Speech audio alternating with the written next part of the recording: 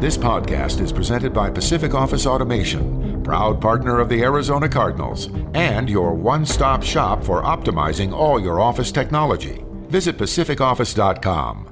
Problem solved. Is it caught? Is it caught? Oh my goodness, it's caught! DeAndre Hopkins caught it! He caught it for a touchdown! You gotta be joking me! Welcome to Cardinals Underground, presented by Pacific Office Automation. Visit pacificoffice.com. Problem solved. Touchdown, Kyler Murray. That defender is in multiple pieces. Oh, that was nasty right there, right? The latest news and notes from the guys who cover the team. Drilled by Simmons. Isaiah Simmons is balling. Bring it on, bring it on. Slammed to the ground by Budda Baker. Like a torpedo, he came flying into the backfield. I ain't scared of nobody. Here's Paul Calvisi. All right, look, right off the top, I believe all we're truly willing to say about the absence of Kyle Odegaard, and Darren, you can back me up on this. I don't know if there's anything official from management, is that he's still a member of Cardinals Underground right now. In the words of Sean McVay, right now, or maybe the Rams GM Les Snead, at the moment, Kyle Odegaard is still a member of Cardinals Underground, even though supposedly, Darren, you granted him vacation. Are you telling me that working every single day since late July merits vacation here in late January? Well, you know, again, as Les Snead mentioned, the fact that even in today's salary cap world, Paul, you can make anything work if you really wanted to. So, you know, we'll see what direction that all goes. Wow, that's cryptic. That truly is cryptic right there. Maybe I better save Kyle at the moment by mentioning we're brought to you by Pacific Office Automation, proud partner of the Arizona Cardinals and Cardinals Underground. Okay. You know what? Kyle wasn't there at Super Bowl 43 just based on his age demo. We were, and that's where the Super Bowl is going back. So maybe if there's 1 week where it's fitting that we revisit Tampa and a Super Bowl, this would be the one. Yours truly, Paul Calvisi, Darren Urban, and Bruce Arians at home. Bucs going to be the first team to play in their home stadium in the Super Bowl.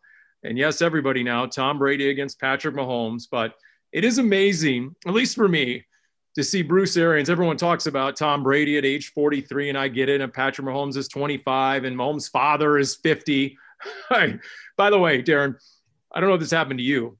You're younger than me, but there's always this sobering reality check. And this happened for the first time 2 years ago when I found out the intern didn't hesitate to tell me that I was older than his father. So there's always that moment when you're older than the intern's parents. There is that moment. You know, it's funny you bring that up, not to get too far afield here, Paul, but there is a certain media relations member who I get along with famously, first name of Chase, who I was having some discussion a couple years ago about, I think it was Christmas music or something. And somehow he's mentioned the fact his mom liked a certain song. And somehow, for some stupid reason, I decided to ask how old his mom was. And this is somebody I've gone out with on the road. We've hung out a little bit. And I found out his mom was younger than me. And not by like 6 months, but by a couple of years. And it was you talk about sobering, but I got to sobering. Or Paul, you're not in this place yet, but like I am now in a place where when I go in the locker room, not this year, of course, because of the pandemic, but when I go in the locker room, there are a couple guys now that are actually younger or the same exact age as my oldest son. So I'm pretty much there, and it's painful, and I'm going to weep later, but we'll get through it. And that's the problem with the locker room and covering the NFL is the age in the locker room, the median age really never changes. No. Everyone else ages, but the locker room does not. The locker room will always be between like 21 and 35 for the most part. Did you just go Matthew McConaughey? You stay the same and all the girls get younger and you just stay the same, or whatever that line was. I'm trying to remember that line from what was the movie? I'm drawing a blank on it, which is horrible. But Matthew McConaughey. I wish I had the ability to quote a Matthew McConaughey right now, but no, I stumbled into that one.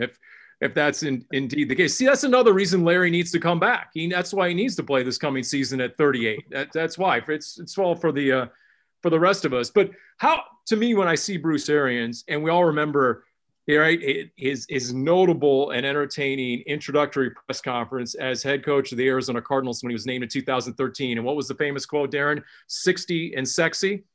Well, yeah, that's the one. Now 68. And, well, I don't know about the 4-letter S word. I don't know about that. But he's 68. And there's Bruce Arians. And how many Cardinals ties are there? Too many to list in this single edition of Cardinals Underground, put it that way. But, to me, to see the storylines and to see Bruce Arians and to see what he's done with a veteran quarterback, albeit the greatest of all time. But to me, there are a lot of parallels to what he did with Carson Palmer in Arizona and changing things around. And look at the Buccaneers, their first playoff appearance since 2007. And now they've secured the first playoff win since 2002. And boom, it's Super Bowl 55.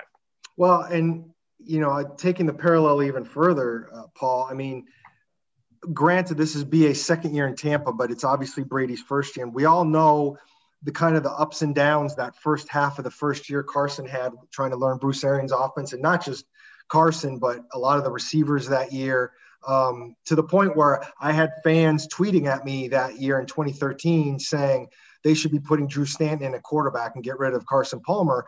And if you recall, something clicked about midseason and they got super red hot and they won 7 of their last 9 games. And they ended up with a 10-6 record, and they just missed the playoffs because of tiebreakers. But there was a lot of people that felt like if had that team gotten into the playoffs, they could have done some real damage because they really hit their stride. And I keep thinking of that whole thing when it comes to the Buccaneers. They were very much up and down early in the season. Brady didn't look great all of the time, and they seem to have hit their stride at the perfect time. They were 7-5, and Tom Brady told the story recently that, there was some serious unrest internally with the Buccaneers. They were beating themselves. There were some bad penalties. Guys certainly weren't playing to the standards that Tom Brady had in mind. And I mentioned Tom Brady because that's what Bruce Arians mentioned. BA was the one talking about Tom Brady's impact here this week and saying, quote, the belief he gave everybody in this organization that this could be done, it only took one man. And that was interesting to hear BA actually give that sort of credit to Tom Brady. But then again, if you go back to those years, and it, Darren, for example, Carson Palmer would run practices on a Friday. He would run the offensive side of the ball on a Friday. And that was the other quote that BA gave the Fox commentators before the NFC Championship game, that unlike what they were doing in New England, he has given Tom Brady reign to run things. And that's all part of that culture that, to me, you tell me, I've been following the NFL since I was covering those 49er teams in the 80s when I was an intern in college and interviewing Joe Montana and Ronnie Lott and all those guys. But the culture and the accountability of any NFL team, to me, is twofold. It's always the head coach and it's always the quarterback. There are exceptions, but for the most part, it's that combo that ensures if you can get leadership and accountability from those two positions, then that's the most direct path to a Super Bowl. I would agree with that to a certain. Well, yeah, I would agree with that. But I do think some things have come together at the perfect time. I mean, I don't think you can underestimate how important Brady himself is, not just about being a leader, but being Tom Brady. I mean, you could have brought in a lot of quarterbacks this year, and I don't think it clicks all together. And there's other parts to it too. I mean, just this past weekend, Paul, Tom Brady threw 3 picks. And for some reason, the Packers, whether it was Todd Bowles putting together a great defense or the Packers just not coming up the way they wanted to, the Packers got 6 points out of that. They end up losing by a single score. And it just feels like the Packers had their chances. And if we're sitting here and the Packers come back to win that game, it doesn't necessarily negate everything that Brady and Arians did, but it goes back to you need some things to fall right for you beyond just having everything perfect. And that's why when you talk about having the right culture, to me, that's the most important part, not just to get you there, but it's to put you in a position that when things do fall into place for you, you are able to take advantage of it. I think that's ultimately it. I don't think something like that gets you to the Super Bowl per se, but it puts you in a position to take advantage when you have those chances. And look, that game, you're right, had the earmarks of Bruce Arians, no risk it, no biscuit. I just looked before halftime. It was 4th and 4 at the Tampa, a 4th and goal at the, I checked that. It was 4th and 4 from the Green Bay 45. Yeah. And boom, they ran the quick swing pass to Leonard Fournette. And then after picking up the first down, it was the very next snap, obviously, that went 39 yards to Scotty Miller. And then after the game, there was Matt LaFleur afterwards saying, quote, yeah, it was man coverage. Definitely not the right call for this situation, but it was that aggressiveness of Bruce Arians and the chunk play El Grande in that moment that might have been the key play of the game. Clearly. And this is where Bruce looks at it. Like that's one where you're trying to stay ahead of the next coach. And in that situation, the Buccaneers had so little time left that the only thing that made sense to get a field goal was to run a short pass on the sideline because they were out of timeouts.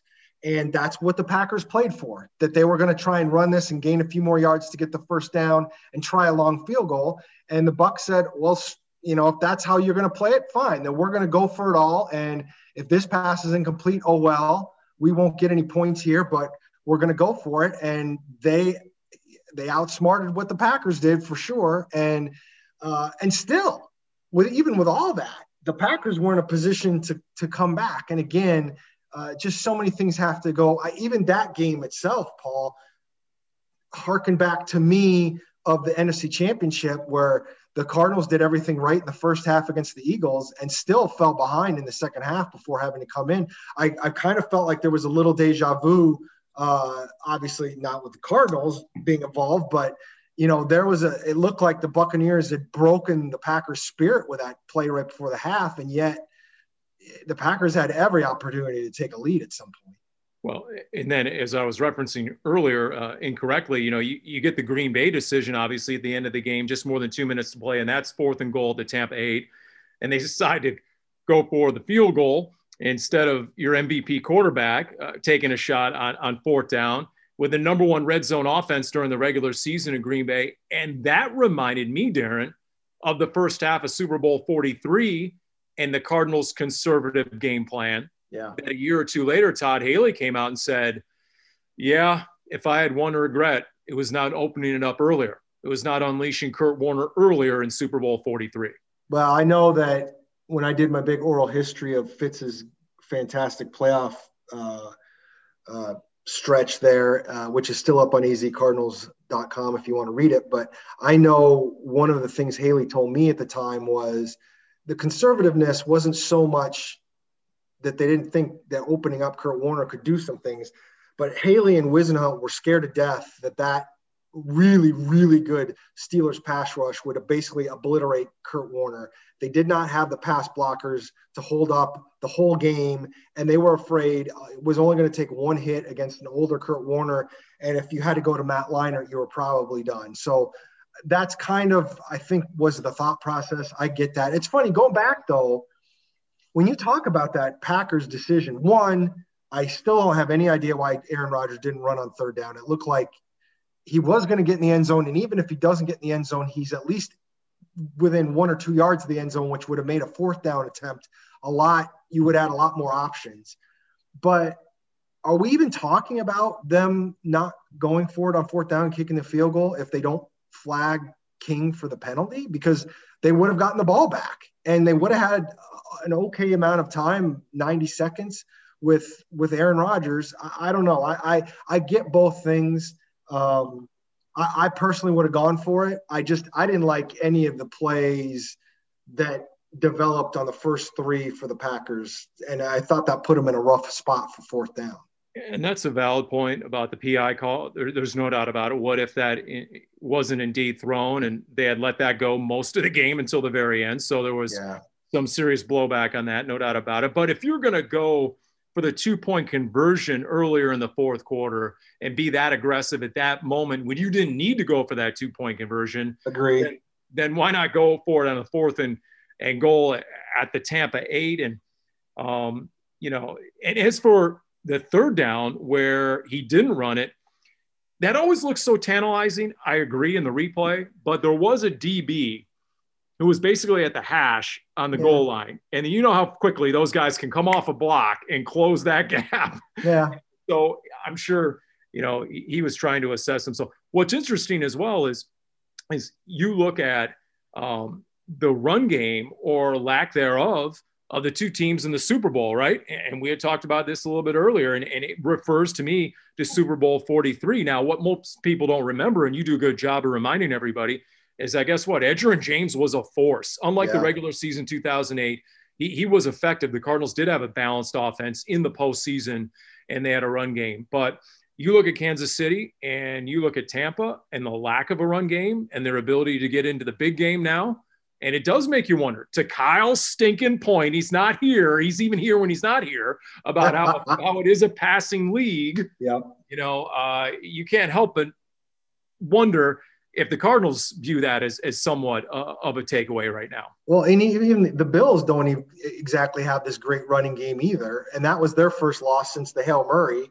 The Packers had a little bit better of a run game, but at the same time, they also had an MVP quarterback who did some amazing things to a all-pro wide receiver. I've been on this board with Kyle the whole time, and I totally see it that way. Do you need to be able to run the ball sometimes? You absolutely do. Was it important in 2008 that Edgerrin James was a little bit more effective running the ball? It absolutely is. But what happened in the Super Bowl?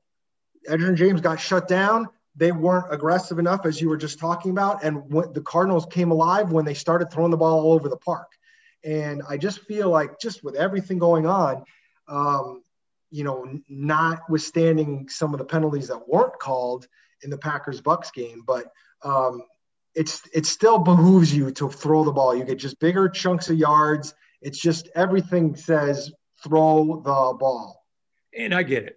It's not the same game. We know where it's evolving, where it has evolved. At the same time, Sean McDermott on Tuesday in his sort of season assessment press conference said, and I quote, "I can start off by saying we've got to be able to run the football better," end quote, Sean McDermott about the Bills offense. Because keep in mind, Josh Allen was their leading rusher in 3 playoff games. He had 145 yards rushing to lead the Bills in rushing. It can't be that stark. It can't be that lopsided. And if you have Aaron Rodgers and he's 37 and he's seen it all and he can dissect it all instantly by looking at a defense, sure, go with the passing game. If you have Patrick Mahomes and he's elite, Tom Brady, I get it. But even if you have a Pro Bowl quarterback like the Cardinals, you can't tell me the Cardinals weren't a much better offense when they had the threat of the run game and, wait for it, the threat of play action to set up the passing game. So now, especially with Sean Kugler being officially named the run game coordinator, what do you think? Where do you think the Cardinals offense trends as we go into next season? How similar or dissimilar will it look based on what we've seen in Cliff Kingsbury's first 2 years? Well, there's a couple points I want to make here, Paul. First of all, I would like to channel my inner Kyle and make the point that multiple analytical studies have shown that play action works whether your running game is working or not. Play action works just on its own. So you don't necessarily have to have a great running game to have play action work. So I'm agreeing with you. You need to have play action. You don't necessarily have to have a really good running game to scare defenses with it, because it's a natural instinct, I believe. Again, those are the numbers. So I always found that kind of interesting. When it comes to Sean Kugler and what it means, I mean, let's face it, Paul, you and I both know this. I mean, Cliff Kingsbury spent the last 2 years here and there. Every time the run game comes up, he's talking about how Sean Kugler is the one kind of figuring that out and designing that. So this feels a lot more like just a title change than anything that actually has changed internally. It feels like, okay, we're going to reward this guy with a title of something he might have been doing already. At least that's the vibe we've gotten from Cliff Kingsbury. So I do think it gives you a little bit more oomph in terms of having sway at what you might be able to do offensively. But I think it also will be interesting to see how they build this personnel-wise. We know Chase Edmonds is going to be here, but we don't know what the rest of that running back room might look like. I mean, are you going to get a bigger back, maybe a little bit of thunder and lightning that, was once upon a time the big thing in the league, just so that you have a little bit bigger of a back somewhere, hopefully a younger, bigger back. But I think that's going to be a fascinating way to see how that turns out, because I think there's a lot of things you have to address with this offense, and I will have to see how much it is impacted by a title change at this point.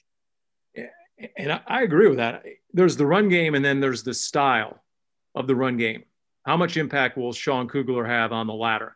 I'm going to now channel my inner Ron Wolfley and make the sound effect. There's the run game, right? And with the fist into your hand straight ahead. Yeah. Or there's the lateral run game where, the stretch, the zone stretch or what have you, and you're looking for a lane, and maybe at some point you might go north.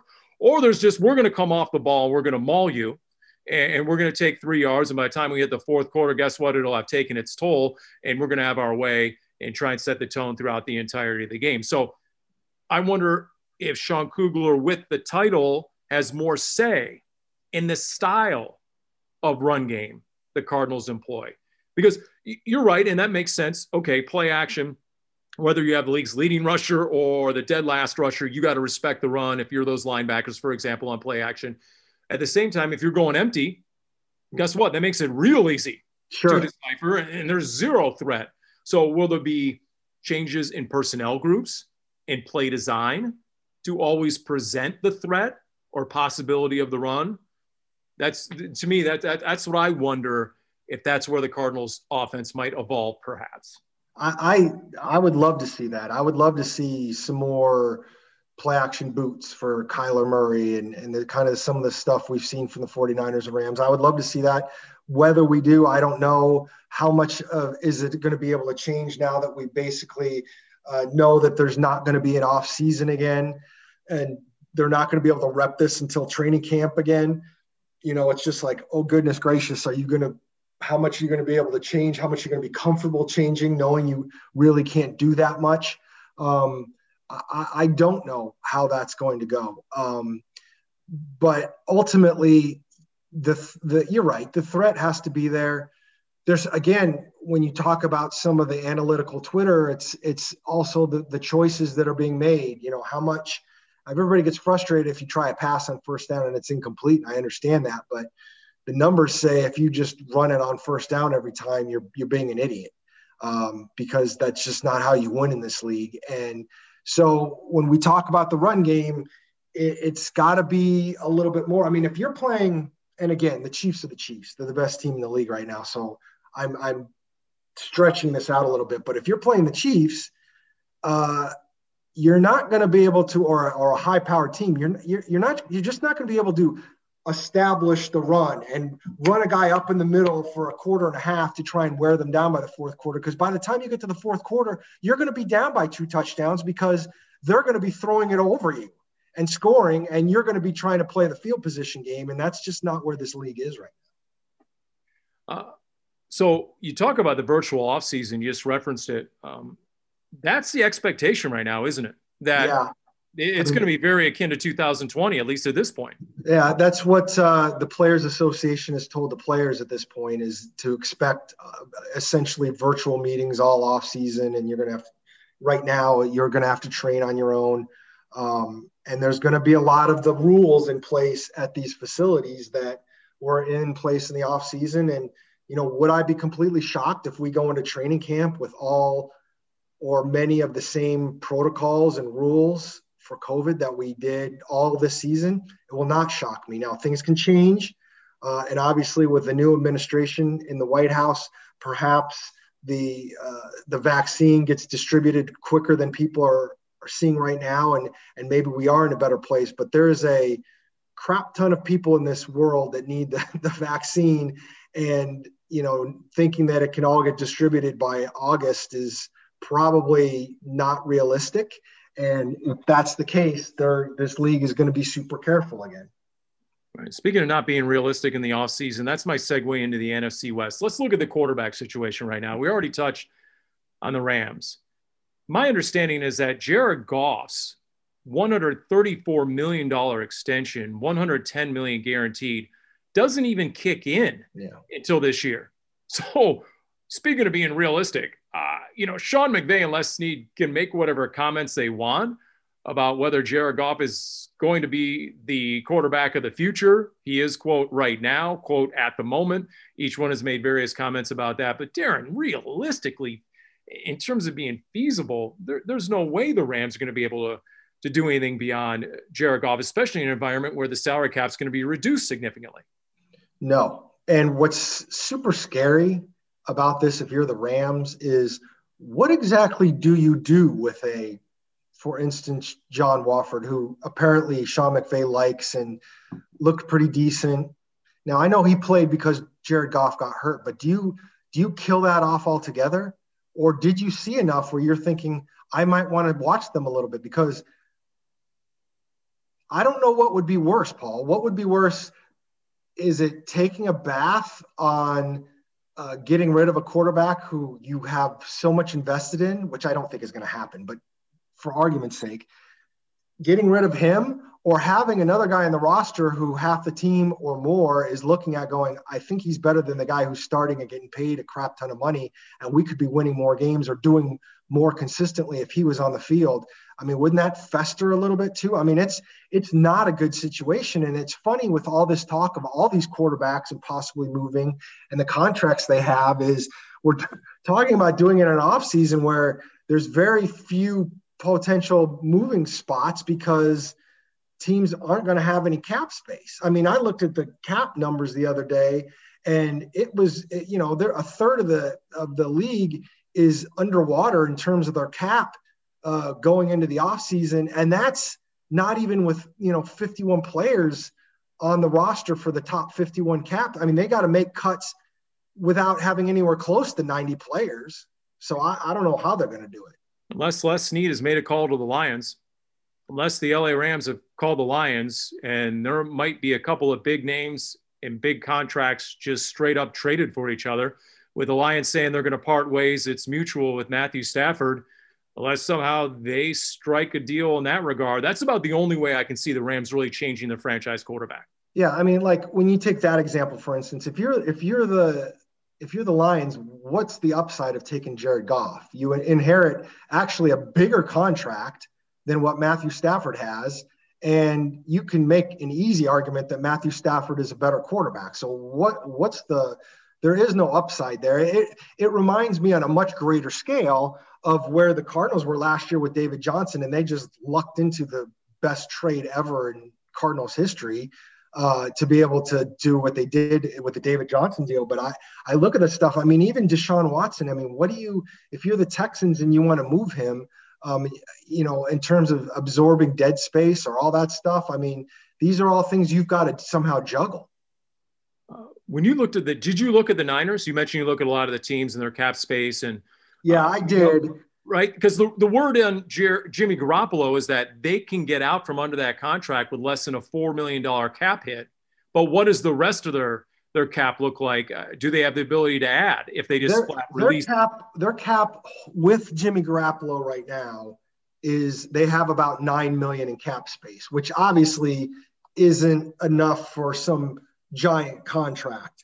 But if you get rid of Jimmy Garoppolo, if you say we're moving on and you say, okay, instead of taking a almost $27 million cap hit this season, you're only dealing with a $4 million cap hit. Obviously that adds a significant amount of cap space. So could they do that? Yes. Although you're in a position where you would have to get rid of Jimmy Garoppolo before the trade is official. And I don't know when Jimmy Garoppolo's contract officially kicks in. Like, do they have to make a move by, the third day of the year or whatever it is? The other problem the 49ers have is there's other teams that could use Deshaun Watson or Matthew Stafford that quite frankly look like they could offer a better package in a trade than the 49ers can. So I don't know if they're going to be the first team people look at. That doesn't mean they wouldn't offer the best package or whatever happens, but I don't see them getting Deshaun Watson over another team, maybe Matthew Stafford, but I'm not 100% sure Matthew Stafford at this point is that much better than Jimmy Garoppolo. What about Matt Ryan? Matt Ryan, former Kyle Shanahan guy in Atlanta, obviously, sort of be a bridge quarterback at this point. Matt Ryan going to the Niners. I mean, I've heard that before, but again, I guess it would depend on, where the Falcons are in terms of what they want to do next year, who they're going to draft, if they're in a position to get a quarterback. I'm not even sure off the top of my head where the Falcons are drafting, but are they going to be in a position to get one of the top quarterbacks? I mean, as we know, Paul, if you're not getting the first or even second guy, then you're starting to walk out on a plank of, okay, is this guy going to pan? I mean, is this guy going to pan out? But I mean, look at the Dolphins. The Dolphins just got Tua, and now everybody's thinking, well, if you deal 2 first-round picks and Tua to Houston, you could get Deshaun Watson, which if I'm the Dolphins, I do in a heartbeat. But what happened to Tua being the franchise? You just don't know. Well, Deshaun Watson's going to the Jets, obviously, anyway, so you can dismiss that. That's, according to the New York Post. Let me throw this out. What about the guy who said right after the NFC Championship game, and I quote, "A lot of guys' futures are uncertain, myself included." What about Aaron Rodgers going back home to the NorCal and his beloved 49ers? Can we now rule that out after a hot 48 hours when Aaron Rodgers went on the Pat McAfee show and said, quote, "I don't think there's any reason I won't be back," meaning cooler heads seemingly have prevailed in Green Bay, where my favorite quote was the CEO, Mark Murphy, on local Green Bay radio, who said Tuesday morning, quote, "We're not idiots. Aaron Rodgers will be back. He's our leader," end quote. I mean, CEO. I didn't see his post-game press conference, Aaron Rodgers, and I just was kind of on Twitter, and I saw a national writer make some kind of comment about maybe he could end up in the 49ers where he should have gone in 2007 in the draft. And I'm like, what just happened here? We're talking about Aaron Rodgers leaving the Packers.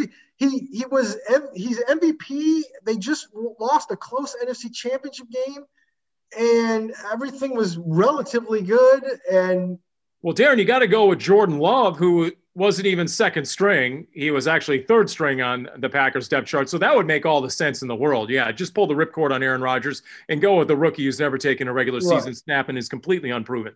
I know that there are people out there who love some NFL offseason drama like you have in the NBA, and you'd love for these players to kind of push their way out and do these things. I don't think it works quite like that in the NFL, and there's a lot fewer games and a lot more paychecks for every game you miss. And with the guys we're talking about, whether it's Aaron Rodgers or Deshaun Watson, I don't see them the kind of guys that are just going to be like, well, I'm just going to sit out a season then. I don't know if that's the most intelligent thing in the world. And I just don't see it happening. And I'm not if you had to pick one thing, Paul, of what teams are trying to do in this league, it's trying to find that guy. Yeah. If you're the Texans, the one thing you're trying to get over anything else, even over a good head coach, is a franchise quarterback who's proven it, who's like 25 years old. How do you part with that guy? I don't get it. For the top 5 highest graded quarterbacks, according to Pro Football Focus, played in the NFC and AFC championship games, the one outsider, Deshaun Watson. So leave it to the Texans to have to part ways with that guy. You're right. That's the only thing they have left in Houston for the Texans at this point. Just to follow up, Paul, and I want to give props to Ohms for looking it up for us. The Falcons are picking 4. So they should be in a position to get a quarterback, depending on what kind of wheeling and dealing goes on up there at the top. But, you never know. 4 might not be it. There's some years where the first 4 picks are quarterbacks, depending on who's there and how it all goes. We know Trevor Lawrence is going to go first to the Jaguars. Do you like Justin Fields? Do you like is it Zach Wilson from BYU? Zach Wilson, BYU. Right now the Jets with a second pick, are they keeping Darnold? Do they go in a different direction? Do the Jets get Watson, and then that Texans are picking second? And do they take Darnold back to be their quarterback, or they draft the guy? I mean, there's just so many moving pieces. It's so hard to know. I mean, if you would have asked us at this point last year if the Cardinals were going to spend a first-round pick on a wide receiver, I would have been like, there's a very good chance of that. Then they traded for DeAndre Hopkins, and, yeah, that totally went out the door. Yeah, that's true. The only quarterback headline, and that also involves Houston, that was a bigger eye-opener was former Cardinals quarterback Josh McCown getting a head coaching interview with the Texans. Was that a rumor or was that reality? No, the Texans actually have been updating all their interviews, and he got one. And I love Josh. We've talked about this a few times. People that have listened to me or read my stuff over the years, everybody knows how much I love Josh McCown. He shouldn't be a head coach right now. And besides that, I agree that it's not a great look for a league that is struggling with its minority hiring when it comes to head coaches, and knowing a guy like, for instance, Eric Bieniemy is out there and might not even get a head coaching job again this time, even with 8 openings. Now, I don't think Josh McCown is a realistic guy in Houston. And from all the reports I've seen, it seems to be trending towards a minority hire there. So we'll see where that goes. So obviously it wouldn't be Josh, but again, I think Josh McCown will make a great coach in this league someday, but not right now. I mean, they fired Bill O'Brien mid-season, and they're the last team standing needing a head coach right now, the Houston Texans. Something is broken in their process, it would seem. It would appear. And the process has also alienated their franchise quarterback. So it couldn't have been a bigger disaster, their continued search for a head coach, the Houston Texans. By the way, I was remiss in not mentioning, speaking of coaching changes, Cardinals made it official. Tell us about the change with the receivers coach. They hired Sean Jefferson. It was out there for a while. They moved on from David Rye. And then they hired Sean Jefferson, who the last couple of years has been the wide receivers coach and the assistant head coach in New York with the Jets. And obviously the Jets didn't have a lot of success, but they did, when they're healthy, had a decent receiving core. And this is a guy who's been in the league for coaching for 13 years now, something like that, 12 or 13 years. And he played for 9. He's well regarded around the league. He's done a fairly good job. And we know, Paul, and we've talked about this, I think, every podcast since the end of the season. And we've talked about Rye moving on. They want more out of their receivers. And I think, this is a guy they're hoping can work a little magic with Andy Isabella and Keyshawn Johnson and maybe even a little bit with Christian Kirk. And we'll see what happens if they bring in a guy, especially if it's a younger player. But he'll be good. I think. I mean, I like David Rye. Unfortunately, you're going to go by what the results were. And DeAndre Hopkins was DeAndre Hopkins. Larry Fitzgerald was Larry Fitzgerald, but they didn't get enough out of the rest of the receivers. And that was a problem. And I can understand why they did what they did. And so we'll see where this goes. And then the other promotion also was Cam Turner going to quarterbacks coach, which is great for Cam. He's the guy everybody sees in the green hat on the sideline so that Kyler can pick him up quicker to see the signals and stuff. But, Cam is a guy who's worked very closely with Kyler and with Cliff. And I think this was an inevitable promotion. I'd love to know the hours Cam Turner put in this year. There were times where I was doing morning radio on the road, and I'd get up and I'd be in that room and he would already be at 4 or 5 in the morning. He'd be in there crunching film and working analytics or whatever he was doing on that laptop and the video player. And the hours that some of those guys put in, just utterly astounding. So now what about the other? Do you see the Cardinals filling in passing game coordinator? Do you think there is another addition to the offensive coaching staff? And then subsequently, are there any changes to the defensive side of the ball that you're staying tuned for? You know what? I think that's a good question. I don't know. I don't know if I know a lot of fans are asking, okay, are they going to get an offensive coordinator? They're not going to get an offensive coordinator per se. I think Kugler being promoted to run game coordinator, and you already have a head coach who's very much into the passing game, I think that's probably where you're going to end up. I know that technically Tom Clements was called passing game coordinator, but I think in a lot of ways Cliff was doing that anyways. I don't know if they're going to add another body. Obviously, they have some room to put somebody else on staff, but they have a couple of young coaches. They already have a couple of guys in the quarterback room. maybe they readjust some stuff. It's just, unfortunately, Paul, it's so hard to know. I mean, Cliff, after the season, was very vague on what they might do with coaches, and I don't know when the next time we might get a chance to ask him. But as of right now, those are the only coaching changes I'm anticipating. That doesn't mean they won't happen, but you're getting to that point in the offseason where if something was going to happen, you would have thought it would have happened by now. Well, and you don't know what coaching moves sometimes are necessitated. There are reports that David Rye is going to be the offensive coordinator at Vanderbilt. So you have no idea. I will come full circle, though, on Cardinals Underground, brought to you by Pacific Office Automation, proud partner of the Arizona Cardinals.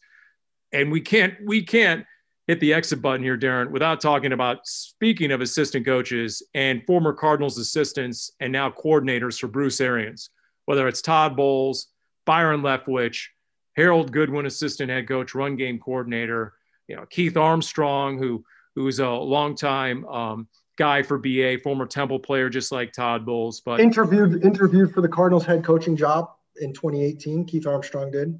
I did not know that. So yes. There you go. I mean, there's just a lot. I mean, there are Larry so Foote. many, even going down to the position coaches, there's so many, but to see the coordinators, and obviously the immense respect we both have for a Todd Bowles. We have intimate knowledge with what he did back in the day under BA.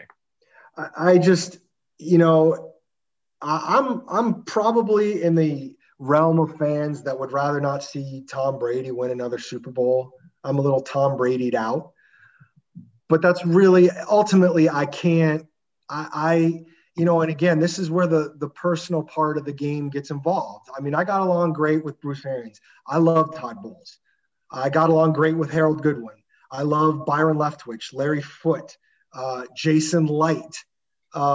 These are all guys that I got to know pretty well when they were with the Cardinals. I actually DM'd with Jason Light after the game the other day just to say congratulations. And I just wanted to let him know that, some of us are still rooting for him out here. And it's really cool to see. And I understand that there are fans a little bit frustrated. There's kind of a give and a take. And there are some fans that are frustrated to see BA and even those coaches in Tampa doing this. It goes back to what we were saying before. As much as I love all those coaches, do I think they're there with Jameis Winston if they don't instead of Tom Brady? Absolutely, I do not. So getting Tom Brady was a big deal, but it is great to see them have that success. I mean, everybody's trying to get there, and if the Cardinals can't be there, it's a group that I wouldn't mind seeing win it. Well, and once upon a time, the Cardinals had a bunch of transplants from the Steelers coaching staff when Ken Whisenant came over, and so it's sort of turnabout at this point, and so forth. So what's interesting before we go any further, Paul, I did look it up. Okay. That's what I love about these high school girls, man. I get older, they stay the same age. That's Matthew McConaughey and Dazed and Confused. All right. I'm glad that was a movie line. Yes, that's a movie line. Not a quote from Matthew McConaughey himself. Put it that way. No. That's his character who is like out of high school and he's still going to high school parties. And that's what you made me think of when you were talking about going in the locker room and the ages all stay the same while we get older. Yeah. It's look, I'm not trying to make you uncomfortable. Are you blushing now, Paul? I don't want you to be blushing here. No. There are two things that are a reality check about going into an NFL locker room. One, the age range never changes, as we already cited. And then B, just the size of these guys. And this is what I share with all the baseball and football dads who think their kids are going pro. And so we have the benefit, Darren, of walking into a locker room every single day pre-pandemic.